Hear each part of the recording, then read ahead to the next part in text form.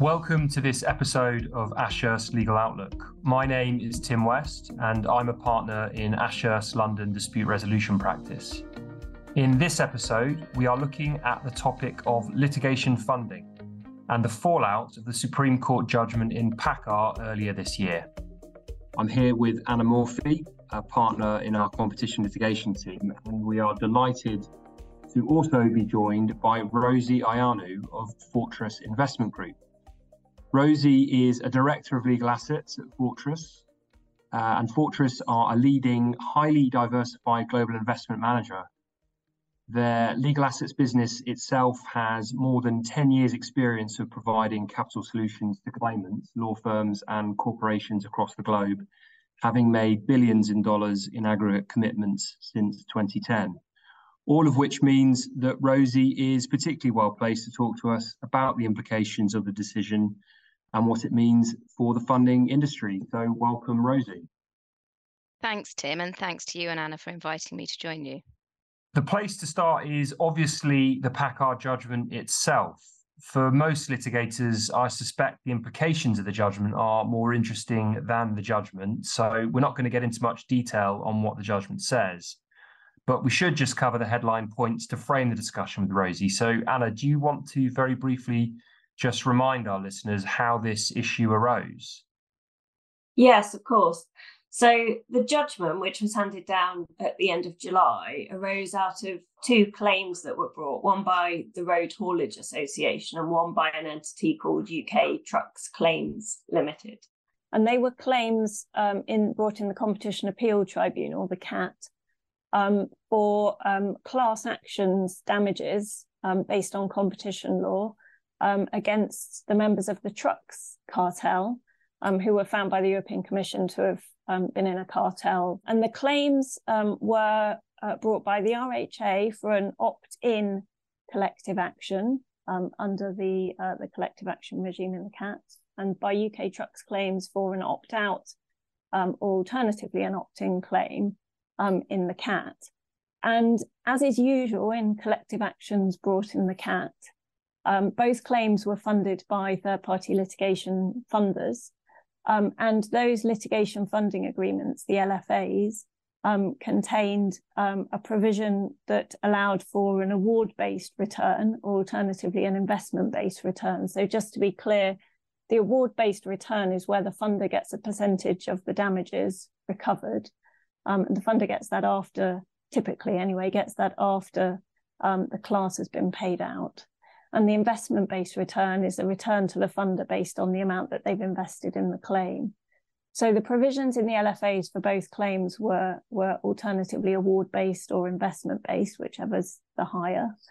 And the challenge that the defendants brought to those was that those claims, those LFAs were unlawful because they were damages-based agreements. And in the case of UK Trucks Claims, damages-based agreements are not allowed for opt-out class actions in the CAT. And either way, in respect of the RHA or the UK Trucks claims, it was common ground that neither of their LFAs were compliant with the DBA regulations. And if they're damages-based agreements, they obviously need to be compliant with the DBA regulations. So that's the context in which the funding was challenged in those cases. So, Rosie, what do you think the effect on the market is going to be of this judgment? There was obviously quite a lot of talk about this having a chilling effect on funding and for litigation. Is that something that resonates with you? It's interesting reading the articles and of the judgment that I've seen. I think the catastrophizing of the judgment in articles and its impact for experienced, professional and well-capitalized funders like Fortress, and I've read in some articles and newspapers, is, to put it bluntly, wrong. This is for a number of reasons, the most significant being that, as experienced users of litigation funding know well, as a general rule, returns in funding agreements work from a multiple or a percentage of damages basis, or a combination of both. As the CAT's first instance judgment in the PACCAR case itself recognises, which some others have failed to acknowledge, in that case, and therefore the Supreme Court judgment doesn't in itself hit the multiple return. And the role of multiples is to operate to provide a reasonable return to funders where a percentage of damages return is, for whatever reason, not viable. Multiples as returns will continue to do that if the relevant LFA is structured correctly. As to whether the Supreme Court judgment will, of itself, having a chilling effect on the availability of funding, I think it's worth noting that there's been some recalibration happening in the market for a while now. That's been going on behind the scenes. More significant and broader global financial and credit market factors have been driving that. That recalibration, to my mind, serves to underline the importance of selecting your funder wisely, doing your due diligence, and ensuring funding parties work with established, experienced, and well-capitalized funders. That's probably for another podcast, but I don't think that necessarily what we might see in the market arising from that will be driven by the Supreme Court judgment. So will the Supreme Court judgment of itself having a chilling effect? My view is that the answer to that is no. As I've already noted, the hyperbole around the impact of the judgment is just wrong. Administratively burdensome, yes. Catastrophic, no. I do think, though, that the judgment is another cog in a broader wheel about funding of single claims in the UK post-Brexit. As funders, we want to fund good, economically sound claims in the UK, but also throughout the globe. We fund cases in the UK, but also in Europe and beyond. The UK is and will remain a significant jurisdiction for Fortress, but all of our eggs are not in the UK basket.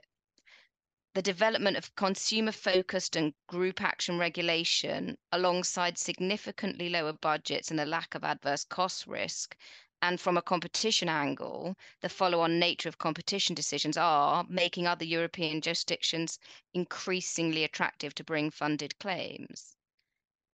Thanks, Rosie. So you've touched on quite a few points there in terms of the nature of the case within which this Supreme Court judgment arose.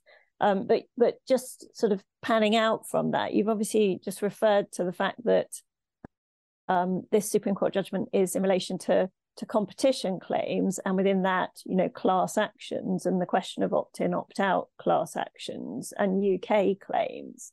And you've talked about, obviously, Fortress's activities on a much wider scale than that. So in different areas of litigation, not just in terms of opt-out class actions, and also obviously in litigation abroad.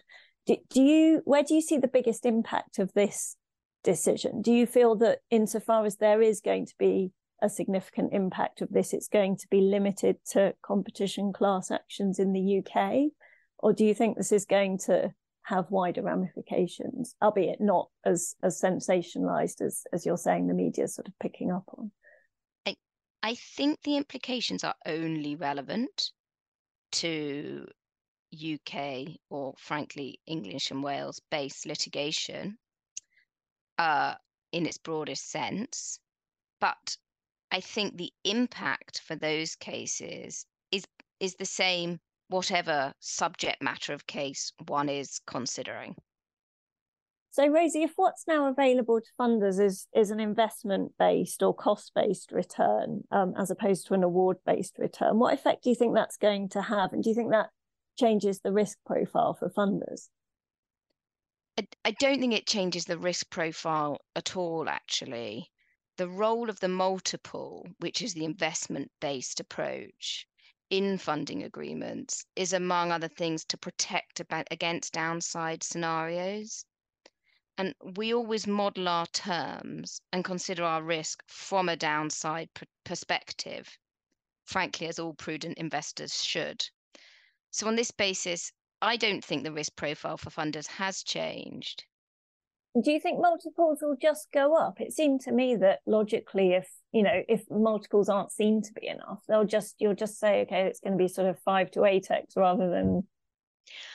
I don't think the market, personally, I mean, if we can get 8x, what a joy, but I don't think the market will ever accept 8x. I think, I just don't think commercially claimants or their lawyers would ever be able to justify that. No, I just wondered if it was going to sort of shift your sort of, robbing Peter to pay Paul in a way, because you don't like the that risk exists, but I think it will be more measured than those extremes. Yeah. Rosie, in terms of people reviewing the existing funding arrangements and now looking to ensure that they can remain enforceable, that might include taking a pretty close look at some severance clauses. Do you see a large repapering or renegotiation exercise being needed across the market? And would you think that the renegotiation would be in principle preferable to having to just rely on a severance clause? We've been preparing for this judgment since the Supreme Court hearing earlier this year, and indeed before that, thinking about scenario planning. And we've been reviewing all of our funding agreements accordingly. We were prepared for the eventuality of this judgment. It would be wrong for me to say there wouldn't be any agreements that will require tweaking as a result of the judgment, but that doesn't translate into a large repapering or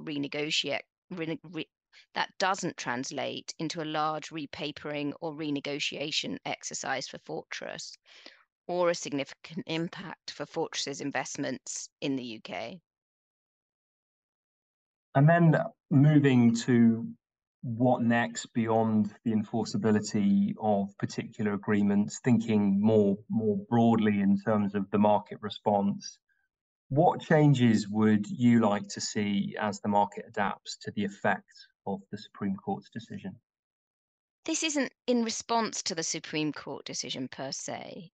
It is a market observation and a drum I've been banging for a long time. It's a bit of a personal crusade of mine.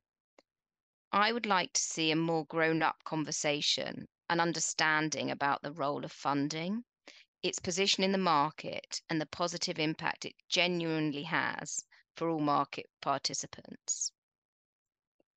For access to justice, yes, but also, as with any other forms of investment, as a finance tool for the benefit of consumers, businesses, financial institutions, law firms, and beyond.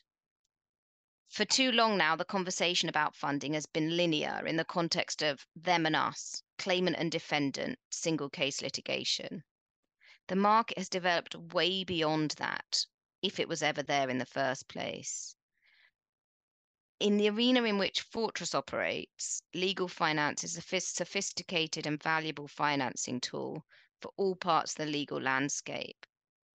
My hope is that as discussions following the Supreme Court decision progress, the discourse in the market will move on to reflect that. And in the same vein, thinking about wider implications of the decision, there have been calls for legislative change to address the conclusion that litigation funding agreements may be damages-based agreements, but then also many people, I think it's fair to say, have noted that the DBA regulations are perhaps not the clearest regulations on the statute book. And there was indeed work to update those going on before the pandemic hit. What changes would Fortress like to see in light of the Supreme Court decision? I think you would be surprised if my answer to this question wasn't that we would like to see legislative change to achieve clarity. Clarity for all market participants is important, and legislation expressly stating that litigation funding agreements, including those which have a percentage of damages return, sit outside the DBA regime, will help to achieve that. As noted in the ALF, which is the Association of Litigation Funders statement released on the day of the judgment, as far as I understand it, it has never been the intention of government for funding agreements to be treated as DBAs. But it does seem that in light of the Supreme Court judgment, technical amendments are appropriate to clarify the government's intent when it introduced DBAs. And so I would support legislation to make the position clearer for the benefit of all. More broadly, I think that this point resonates well with my previous one. Legislation would, I think, as I've already said, provide useful clarity. But I hope in such legislation being tabled and developed, it will help to better frame the conversation among market participants about the use and deployment of litigation funding and its role in the broader English dispute resolution landscape. All right, thank you very much, Rosie. That was a really interesting set of Q&A. So we'll let you go, but thank you very much for your time, and we'll look forward to seeing how this pans out in the market. Thanks for inviting me to join you. Well, that was very interesting, Anna. Lots of useful, interesting insights there from Rosie. I thought it might be useful for us to talk about some of the broader implications beyond the impact on litigation funders and look at how things might be impacted in the Competition Appeal Tribunal. Obviously, the vast majority of collective actions in the CAT have been brought and funded as opt-out claims. And insofar as the funding agreements in those claims have a percentage-based return, they're obviously going to need to be carefully reviewed and potentially replaced, as we discussed with Rosie. But what's your view on how this is currently playing out since the judgment, and how you think it might continue to play out in the CAT over the next 3 to 6 months in terms of case management? Yes, I think it's interesting what Rosie says, that Fortress and no doubt lots of other well-established litigation funders were prepared for the judgment, and no doubt will have taken steps or were taking steps to ensure that their funding arrangements were compliant with the judgment. I think what we've seen in the CAT in the past few months since the PACCAR judgment was handed down is that funding arrangements are being reconsidered, both in claims that have already been certified and claims going through the certification process at the moment. So, for example, in the Gutman versus Apple collective action, that was one that was certified on the 1st of November, but the certification has been subject to resolving terms of the class representatives funding arrangements, which suggests they're obviously still working those through. There's some other claims, for example, the Spottiswoode claim against the cables cartel that have been granted permission to amend. Those are also pre-certification stage, and that's presumably permission to amend to align, among other things, funding arrangements with the requirements of PACCAR. So we are seeing this in some of the cases that are at around or coming up to the certification stage. We've also, in the proposed class claim against Sony in respect of Sony's conduct relating to its PlayStation ecosystem, we've seen the certification hearing in that claim took place back in June. But in October, there was an additional hearing on funding matters in which Sony has challenged, among other things, the compatibility of the multiple return element of the funding agreement with the PACCAR judgment, as well as other elements of the funding. And the CAT hasn't issued its judgment in that case yet, as we sit here recording this. So we'll wait to see where that goes, but it's indicative of the direction that defendants might now take in terms of opening up further challenges to funding arrangements for these collective actions. And I wonder if for some claims that were maybe on the verge of being filed again, if they have funding arrangements that need tweaking to ensure compliance. So I think what we are seeing is an impact on claims that are at around the certification stage. But more generally, as Rosie says, I think funders were probably largely prepared for this, or at least most of them were. Yeah, I agree with all that. I mean, one thing that is interesting to consider as well, I suppose, is whether there will be an impact, and if so, to what extent that impact will be on the claims that have been certified some time ago, and they are now well underway towards trial.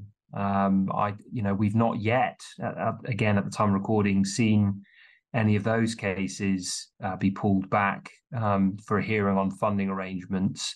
So it may well be that Rosie is right, but I suppose all of that is subject to seeing how the current challenges that you referred to go, and whether that then leads other defendants to raise similar issues that halts those claims and requires further hearing on funding arrangements. Yes, and it's always a requirement that a class representative has funding in place to be able to meet the defendant's cost if the claim's unsuccessful. And so I think it's going to be the case that class representatives will come under pressure from defendants if they aren't aligning their funding arrangements to the Supreme Court judgment. And you're right, Tim, to say that it's within the cat's gift on an ongoing basis to ensure that the class representatives meet the criteria for representing the class, one of which is having those funding agreements in place.